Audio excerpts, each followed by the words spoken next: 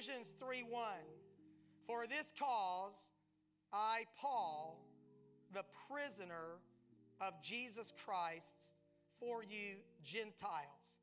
I want to speak to you tonight on the subject, bigger picture people. You can be seated. In 2005, actually September 23rd, according to my records, I spoke about this, and we've been talking about volunteers and perspectives on ministry, and I've had different things in my mind. There's always more to teach and preach than you have times to do that. But I felt like the Lord especially directed me to this theme to go back and revise and revisit this idea of Paul's perspective on what was going on in his life. Now, life is filled with a lot of ordinary details and a lot of requirements and mediocrity, and it's easy to reduce our lives to the drudgery of every day, to the mundane, and we can feel like we're earthbound prisoners to the minutia of life.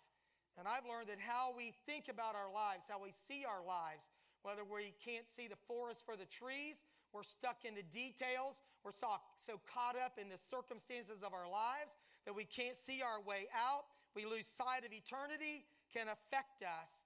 And what I want to try to do tonight is through the example of the Apostle Paul and the Word of God to try to help us kind of lift ourselves up above the morass of the daily life to see from a little different perspective, to be bigger picture people. I want you to see the hand of God in your lives, to have hope in the middle of what you may think are circumstances that are out of your control.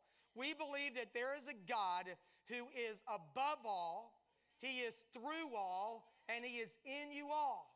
That He began a good work in us, that He will complete it or perform it till the day of Jesus Christ.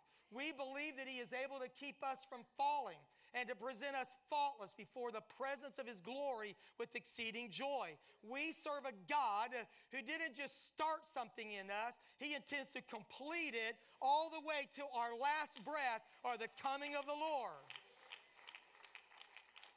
Now, there's an expression that many of us grew up hearing, that some people are so heavenly minded that they're not of any earthly good.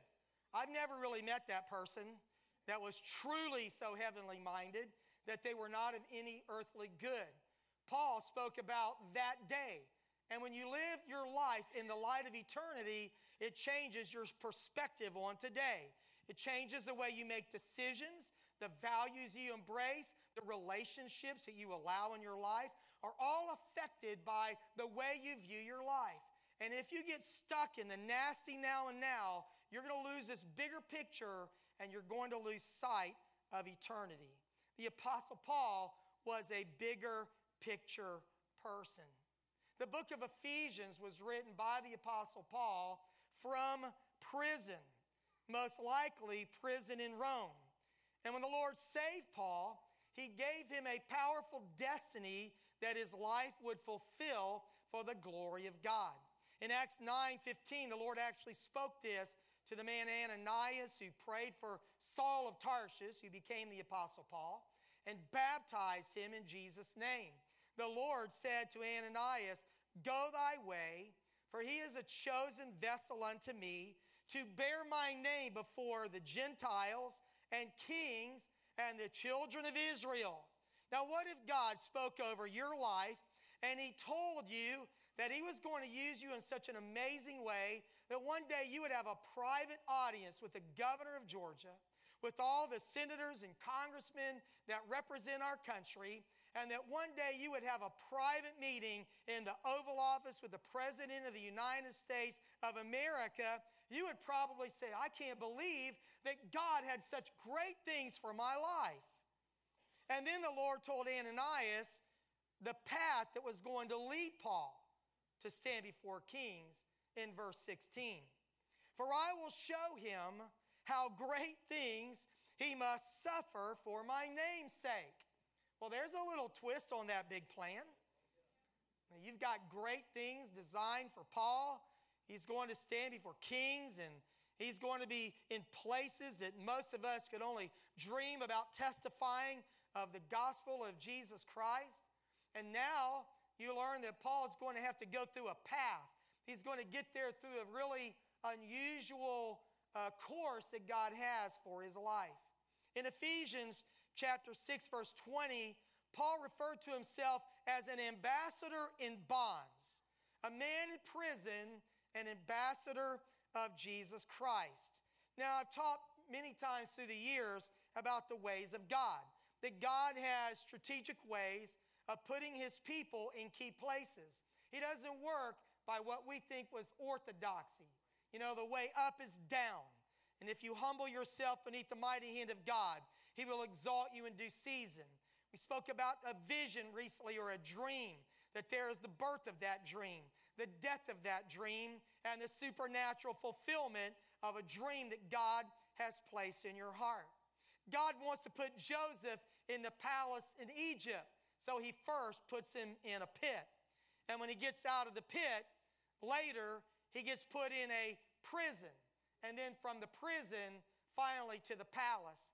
And until his word came, the Bible said that the word of the Lord tried him. That may sound like an unusual path, but you know, I love this idea that when God wanted to make something great out of Joseph, he had to make him the kind of man that could handle a dream that big. And that's exactly the path he had for Paul. Paul was on a trajectory to stand before great men in his life, that God had a different path of how he would stand before Caesar, the emperor of the Roman Empire. You would think that maybe, you know, Caesar would call him up and say, Paul, if you'll just meet us at the Jerusalem airport, Air Force One will be there to pick you up. We're going to fly you straight to Rome. You're going to land in the Roman, you know, emperor's airport. You're going to come into my office. I'm going to put a robe on you so you'll kind of be fit for a king. And we're going to sit down and talk. But it didn't quite work that way. He went there as a prisoner. Now, it all started out by Paul obeying what I think was not the best advice of people who were in authority in his life. Paul goes back to Jerusalem in Acts chapter 21, and he gives a report of the great things that God is doing among the Gentiles. And all of the elders that are in Jerusalem tell him, you know, Paul, that is so great. We're glad to hear the wonderful things that God is doing through your ministry. But let me tell you what, there's a lot of Jewish Christians, and they're going to hear that you've come. And they're going to think that you walk disorderly, and you're not keeping the ceremonial law.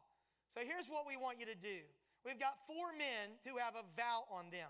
We want you to take this vow with them. Shave your head. Pay the expenses for these 4 men, take this Jewish vow, and if you'll do that, we think everybody's going to be happy. And he said, now, we've already explained that these Gentiles don't have to follow these same codes, but we want everybody to know that you walk orderly and you keep the law. Now, this is Acts 21. This is not Acts 1. You know, this is 21 chapters and maybe a couple decades or more into the book of Acts. And they're still, you know, calling Paul back to this old thing. So Paul, he does what a godly person does. He submits to the advice of his elders. He goes in the temple. He purifies himself. He pays the offering for all of these men plus himself. And right at the end of this season of keeping this vow, they find out that Paul is in the temple. They come, and Acts 21:27 says that they laid hands on Paul. He became a prisoner off and on for the rest of his life because of obeying the advice of the people that were God's really authority in his life. Now, I don't know about you, but when things like that have happened to me, I've kind of struggled with a bad attitude. But as I said the other day, I don't always have a right attitude. But because I have a Bible, I know what the right attitude is supposed to be. So I've just got to wrestle my flesh down to obedience to the Bible. Well, here's Paul, the prisoner of the Lord Jesus Christ. But he could have said, I, Paul, Ephesians 3:1, I, Paul, a prisoner of the Roman government, because he was. He could have called himself a prisoner of backslidden Judaism. He could have adopted the identity that he was Paul, the victim of the Jewish deep state. He could have said he was at the fate of fake news because they lied on him to get him in jail. Paul could have gotten bitter against those that advised him to take this vow, and it was clearly bad advice, and his obedience put him in harm's way. But when you look at what Paul said, at least 11 times he refers to his imprisonment, but in Ephesians 3:1 and 4:1, he refers to himself as the prisoner of Jesus Christ. So I want you to just stop right now, and I want you to think about circumstances that you may be in your life that are out of your control. And when you see those circumstances, maybe it's a relationship you feel trapped in. Maybe it's a job you feel stuck in. Maybe it's a health issue that you battle that you cannot escape. And you can look at the circumstances in your life. You can be a small picture person. You can look at what is around you, going on around you, and you can say that I am a victim of this or that. Or you can say, there is a God in heaven. He sits on the circle of the earth. He is sovereign, which means he can do anything he wants. He is wise, which means he does everything according to his wisdom. And he loves me more than I can even imagine. His thoughts toward me are more than I can number. He's graven my name in the palms of his hands. I am ever before him. He loves me with an everlasting love. And I know that while he is sovereign and while he is wise, that he loves me. And I refuse to say that I am a prisoner of my circumstances. I am here ultimately at the bidding of the Lord Jesus Christ. I am Paul, the prisoner of Jesus Christ.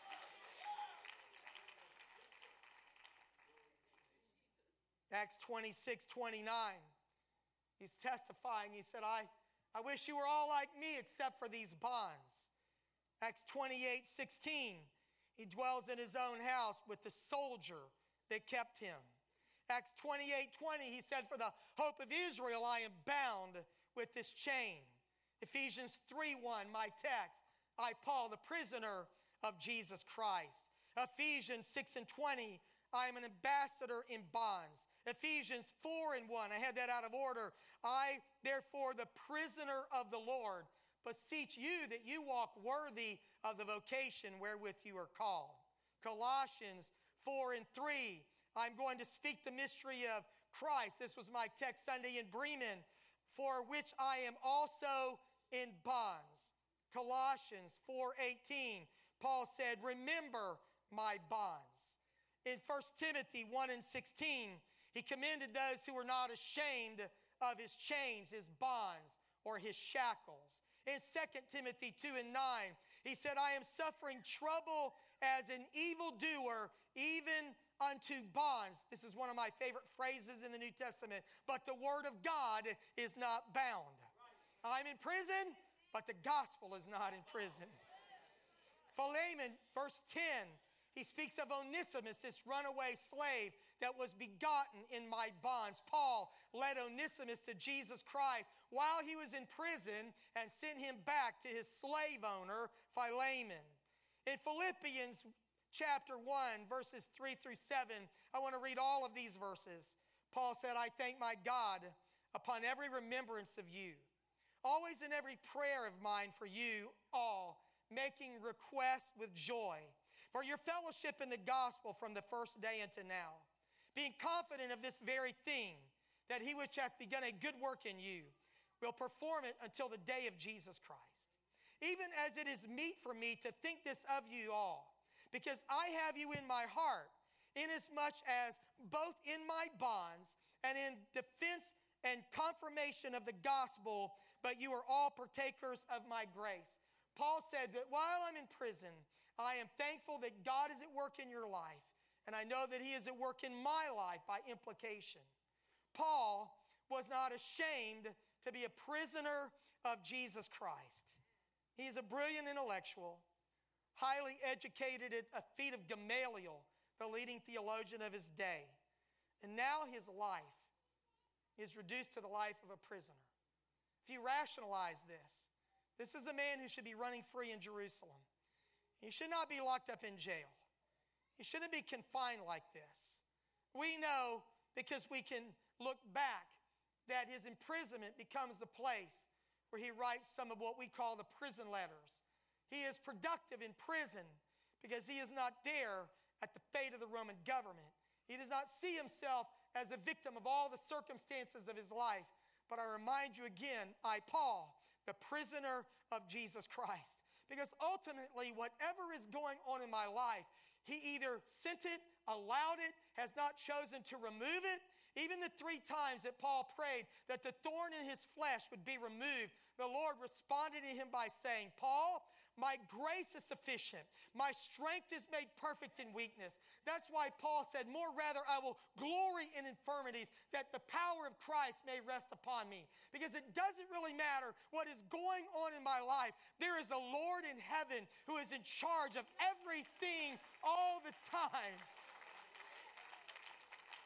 I, Paul, the prisoner of Jesus Christ, a bigger picture person. He could see past the prison cell, past the chains, to see that God could deliver him in an instant. Peter was delivered from prison. The apostles, early in Acts 4 and 5, delivered from prison with just a stroke of his hand, his word. Everything could be changed. God, in his ultimate purpose, has allowed this from the very beginning of his salvation. He is a chosen vessel unto me to appear before kings, and I will show him how great things he will suffer for my name. Paul refused to let his captors define his identity. They may have thrown him stale bread. They may have cursed him. They may have mistreated him. He was beaten for the gospel in Acts chapter 16. Paul and Silas locked up in prison. We love the end of that story a whole lot better than the beginning. But he was beaten and thrown in jail for preaching the gospel of Jesus Christ.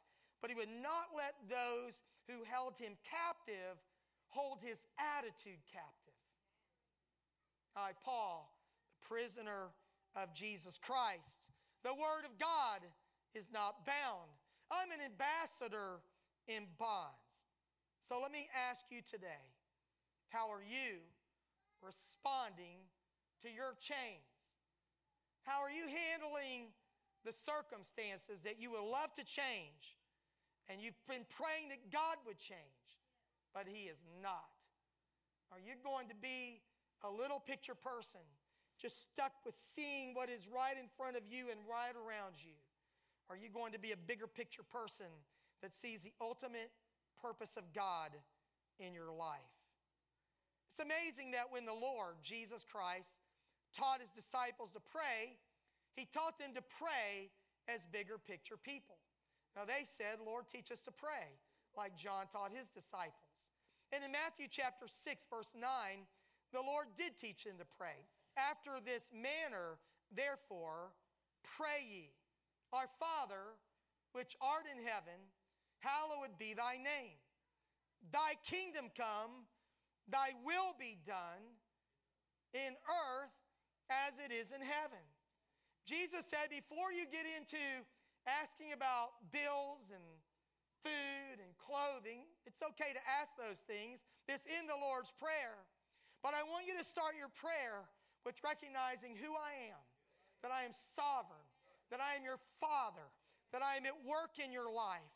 I want you to first of all acknowledge who I am, and I want you to pray that my kingdom would come and my will would be done in earth as it is in heaven. And then he said, pray for your daily needs in verse 11. Give us this day our daily bread.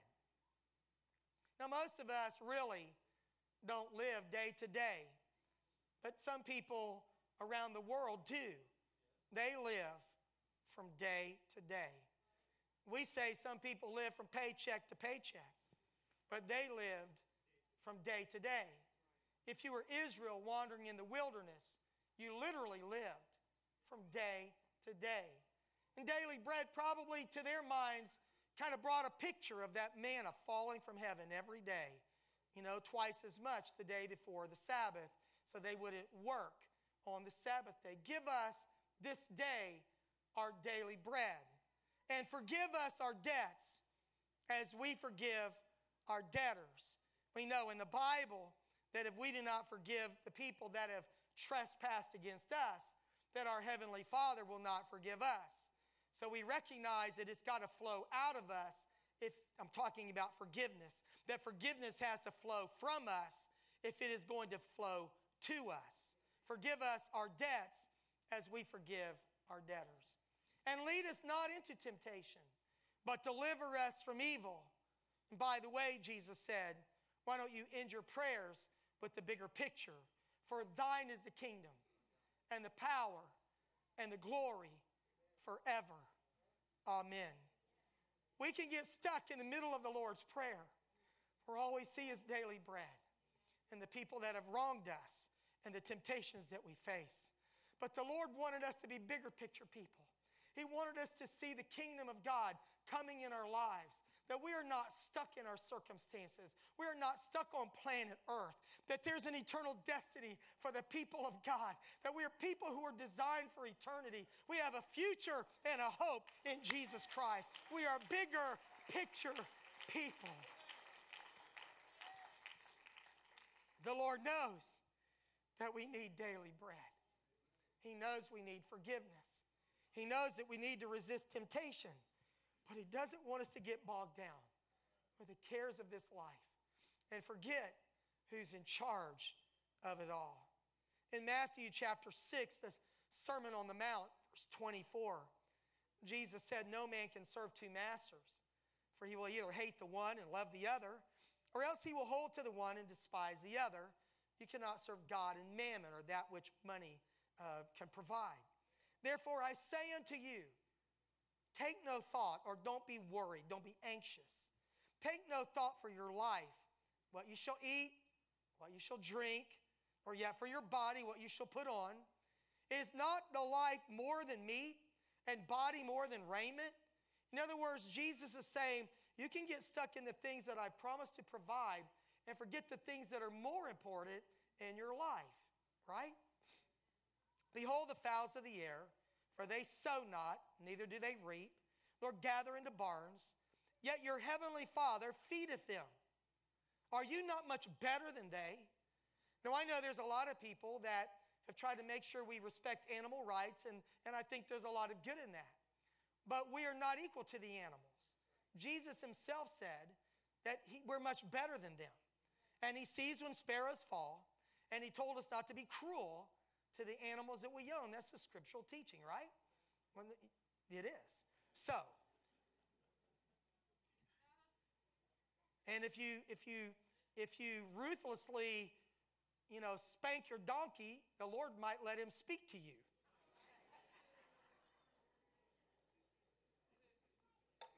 Someone on your terms, like, I knew it would kind of break in on you in a moment. Donkey, Balaam. Okay. That's really not in Matthew 6:26. Are you not much better than they? Which of you, by taking thought, can add 1 cubit to his stature? Some translations say a step to the journey of your life. Believe me, if you could, when I was a teenager, I would have.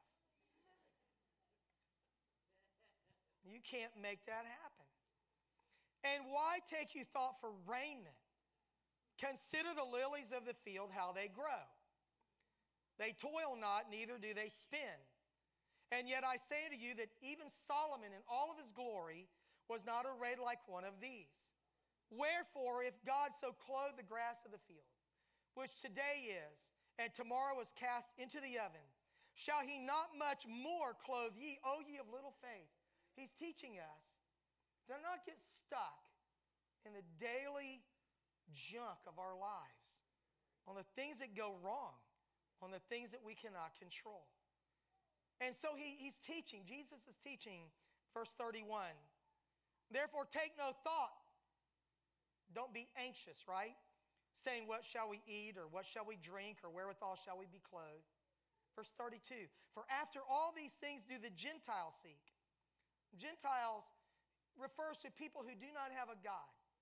They have no heavenly Father. So in their mind, it's up to them. So that's why they cheat, cut corners, rob and steal, do whatever they can to get ahead, to make an extra buck, because they believe if they cheat principles, they can get ahead. But God's people know if you live by principles, God will bless you more than you could ever get ahead by doing it your way. The Gentiles are preoccupied with these things that Jesus has just talked about, food and clothing and, all of these natural things of life. Jesus is not saying they're not important. He just says you've got a dad in heaven who cares about you, who loves you, who will take care of these things. And the Gentiles who don't know they have a Father in heaven, that's all they live for, and they can't get past that. Now here's the verse, the bigger picture verse. Matthew 6:33.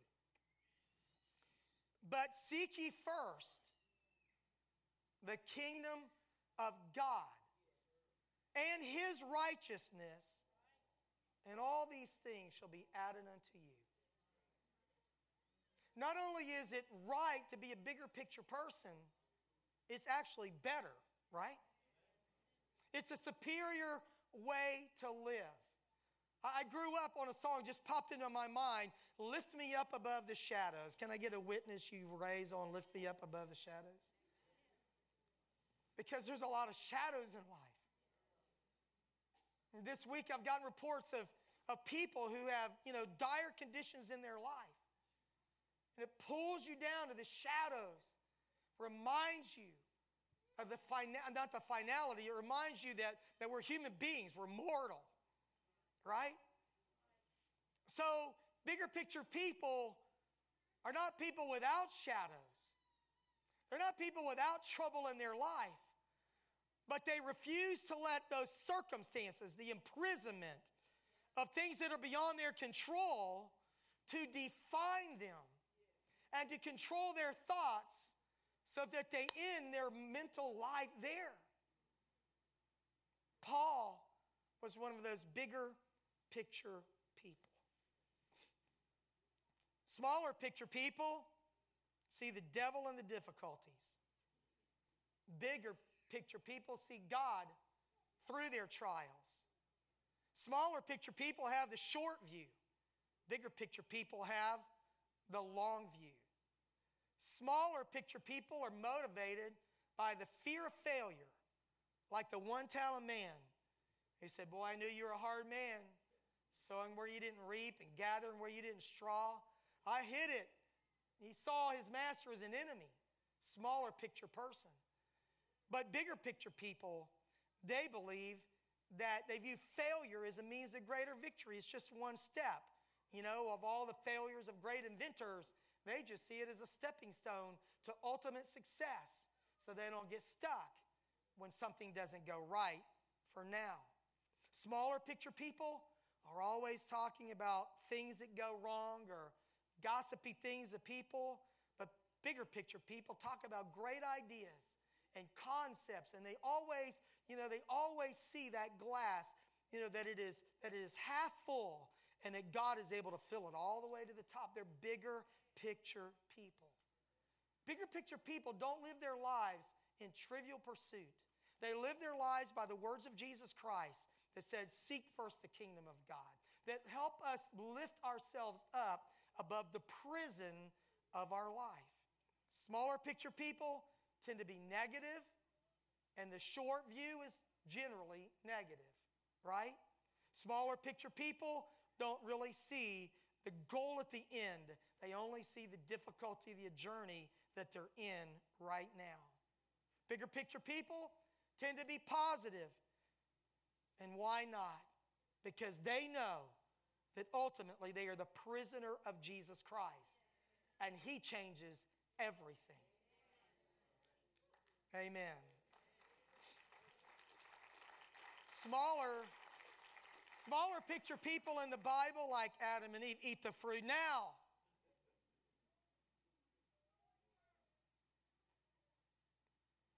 Aaron, don't wait for Moses to come down from the mountain. Make that golden calf now. Achan, steal that wedge of gold, that Babylonian garment. King Saul, don't wait till Samuel comes. Offer sacrifice now. Ananias and Sapphira, why not keep back part of the price of the land and lie about it? Because it's just dealing with now. Smaller picture people. Demas walks away having loved this present world. Bigger picture people are like Enoch, who walked with God and was not, for God took him in a personal rapture. Noah, who builds 120 years, he's a preacher of righteousness. That's a long time to wait for God to keep his word. Job says those skin worms destroy this body, yet in my flesh I will see God. He's not stuck in his circumstances. He sees a God that can turn it in a day. Abraham looks for a city whose builder and maker is God.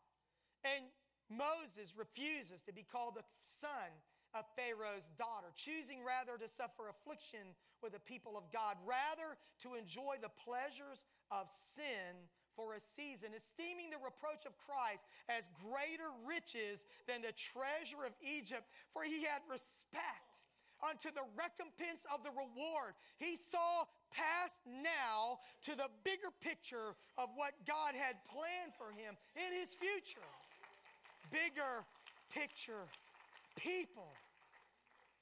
When Satan is offered the kingdoms of the world, they flash before him in a moment, and he turns away from the temptation of Satan. Matthew chapter 4 and 8. He will not trade the long-term better future for the short-term pleasure of right now. For the joy, Hebrews 12 said, that was set before him, he endured the cross, despising the shame, and is set down at the throne of God. It is Philippians that talks about him being highly exalted and given a name which is above every other name. He would not get stuck in that cross, in death, in humbling himself. He looked past that. It was a bigger picture person.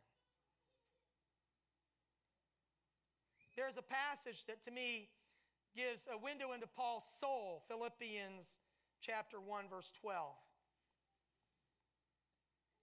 He says, but I want you to know, brethren, that the things which happened to me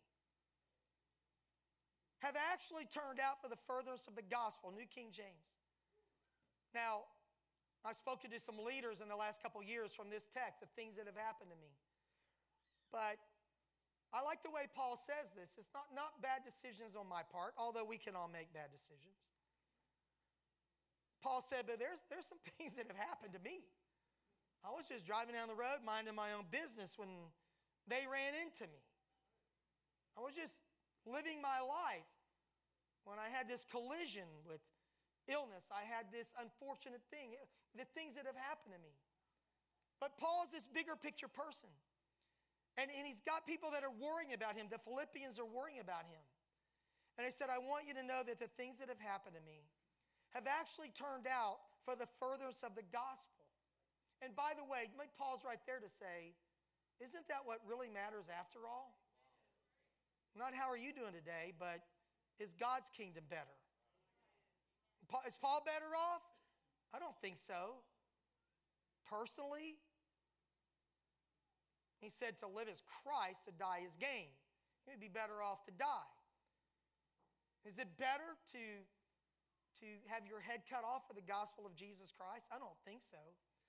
And read about a day and a night in the deep, thrice beaten by rods. Beaten by rods. Paul goes through unbelievable difficulties for the gospel of Jesus Christ. So the things that have happened to him aren't necessarily better for Paul in the short run. He said, I fill up in turn the sufferings that are behind of Christ. He said, I bear in my body the marks of Jesus Christ. My mind is going faster than my mouth tonight. I apologize for that. So that it is, this is verse 13, so that it has become evident to the whole palace guard and to all the rest that my chains are in Christ. And most of the brethren in the Lord, having become more confident by my chains, are much more bold to speak the word without fear. The things that have happened to me, the King James says, has fallen out to the furtherance of the gospel. The things that have happened to me have actually turned out for the good. Verse 15. Some indeed preach Christ even from envy and strife, and some also from goodwill. The former preach Christ from selfish ambition, not sincerely, supposing to add affliction to my chains, but the latter out of love, knowing that I am appointed for the defense of the gospel. He said, there are some people out there preaching that don't have a right motive. And there are some that have the right motive. But look at Paul's bigger picture idea. Verse 18. What then? Only then every way, whether in pretense or in truth, Christ is preached. And in this I rejoice, yes, and will rejoice. Now, Paul doesn't say this here, but here's what I know. An insincere person can preach the word of God, and the word of God has life in itself. It is like a seed. And even if a bad guy plants a good seed in a sincere heart, something's going to happen. So you could say that Paul is being philosophical. He's saying, you know what, I know there's some people out there, they're not really true blue. They've got a bad motive. But guess what? They're preaching Christ, and when they do, someone out there is believing it, and I can rejoice in that. Now, he could have been a smaller picture person, said, yeah, I tell you what, there's some bad people out there, and they're just really undermining the work of God. That's all he could have seen. Amen. He said, I rejoice and will rejoice. Kind of rubs it in a little bit, to all the negative people.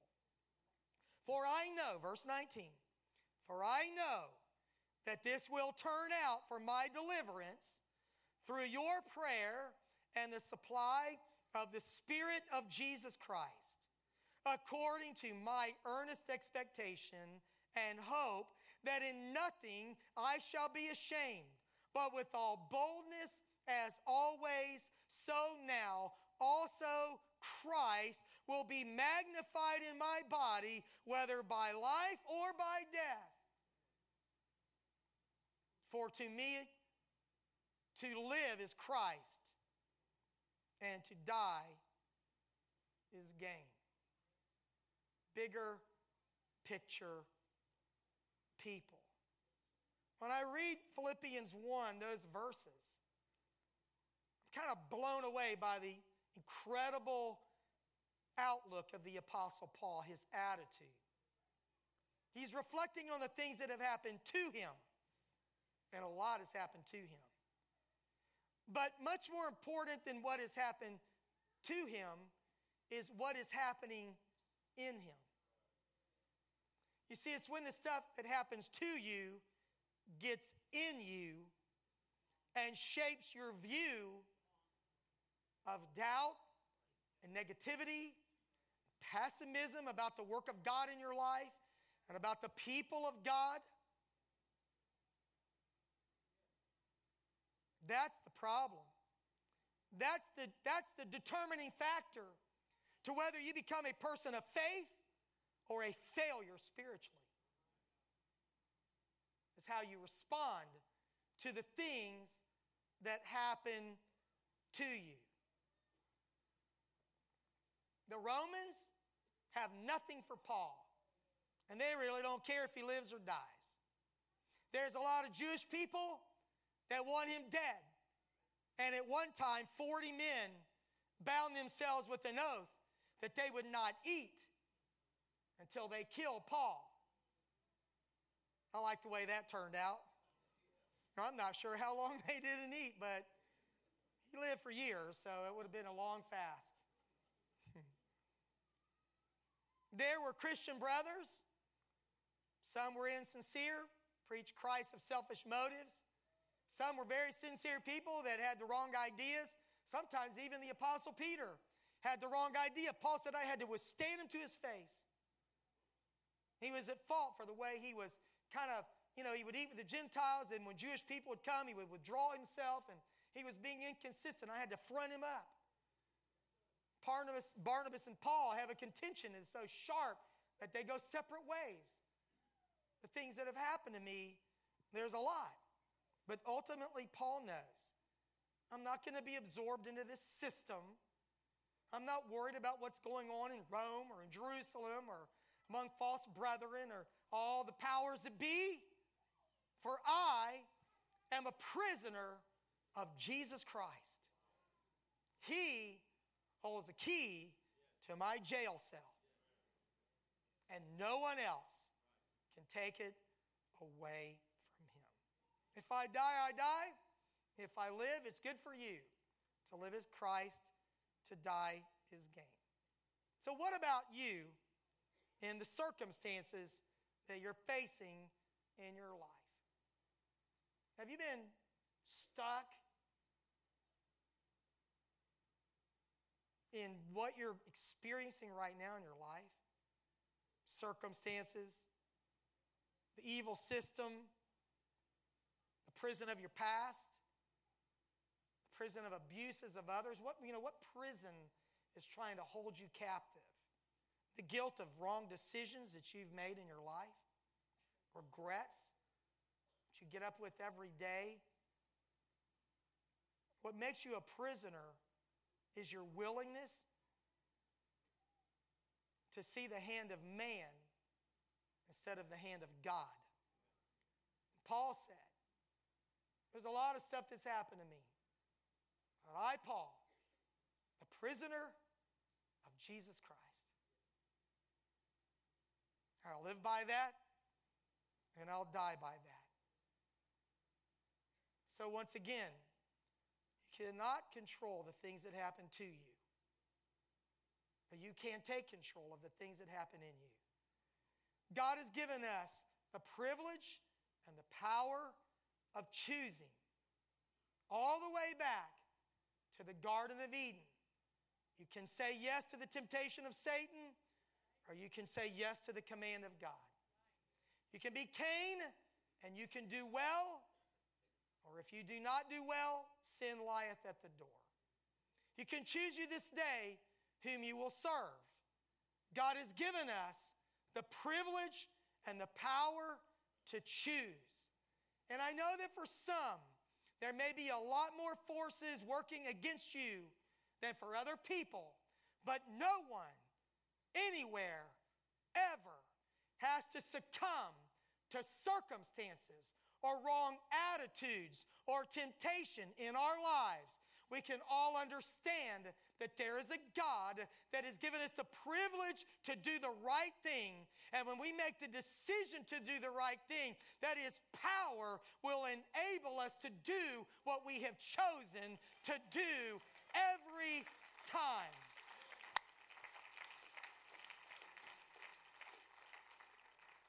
Repentance is a change of mind, of heart, of life direction, away from sin and toward God. Repentance, the Greek word metanoia, a change of mind. But it has been my observation, and it's a biblical truth, that the thing that God has chosen to not do for you is to repent. He has chosen to not change your mind. But every time a sinner repents, there is the grace of God that comes flowing into their life. There is a source that comes from a higher power to give them the ability to do what they have decided to do. And if that is true for a sinner that has lived their life in sin, how much more will God come to our rescue? Will He come to our aid? Will He give grace to us? If we will say, by the grace of Jesus Christ, I will choose to do the right thing. I will be a bigger picture person.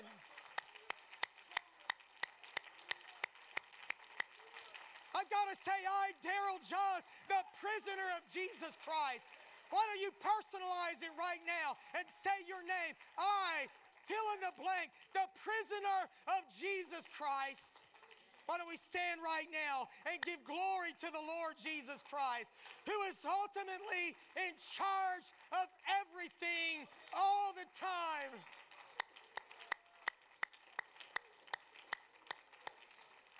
That's it. Lift up your voices to the Lord and thank Him. Hallelujah. Hallelujah. Hallelujah.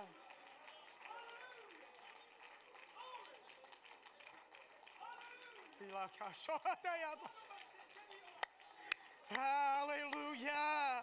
Hallelujah. Hallelujah. Hallelujah. Hallelujah. Please remain standing. Our worship team is coming. One of the greatest snares of life is when bad people come into your life and throw you in jail. If there's such a good God, why did this happen to me?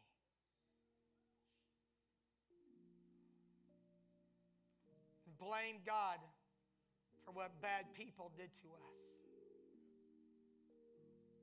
And then our culture is rife with victim mentality people. And certainly there are many victims, literally. Victims of abuse, victims of the system, victims of all kinds of things without all trying to name a bunch of things. They're literal victims. But to live with a victim mentality and let that define you, as true as it may be, it will not help you. It won't help you. It can become an excuse. I, Paul, a prisoner of false brethren. Yeah, blame it on them. I, Paul, the prisoner of the general board, the ruling body of the church. Those rascals told me to take that vow. And while I was in that season of that vow, the Jews came in the temple, took me out. And you talk about injustice, brothers and sisters. That's an unbelievable injustice. Bad advice from godly leaders. Perceived bad advice anyway, I think it was. And as true as that was, Paul saw the hand of God at work through it all. He's above all. He's through all. And He's in you all. I, Paul, the prisoner of Jesus Christ. So we can choose life or death.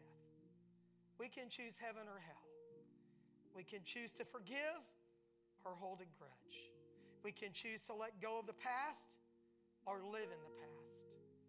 We can choose to see the micro view, or we can choose to see the macro view. We can choose to be little picture people or bigger picture people. And if you choose like Paul, you will be able to see the hand of God at work in your life and all that happens to you. Amen. If you're able, why don't you join me at the front? Let's take a few moments to pray. And I really want you to just receive the grace of God tonight. I don't want you to feel corrected or beat up. I don't want you to feel worse than you already do if you're feeling bad about yourself. That's also counterproductive. Amen? But I want you to say, Lord, help me. Lift me up above the shadows. We don't have to sing that. I know you're glad. Lord, lift me up above the shadows. Help me see. Help me see. Help me see. Amen? Praise God. Let's believe that the Lord changes everything, starting with changing us. Amen. We're going to take a time to pray. I want you to just kind of open your heart to God and receive the grace of God. That's the strength of God that comes in your weakness. right now in Jesus' name.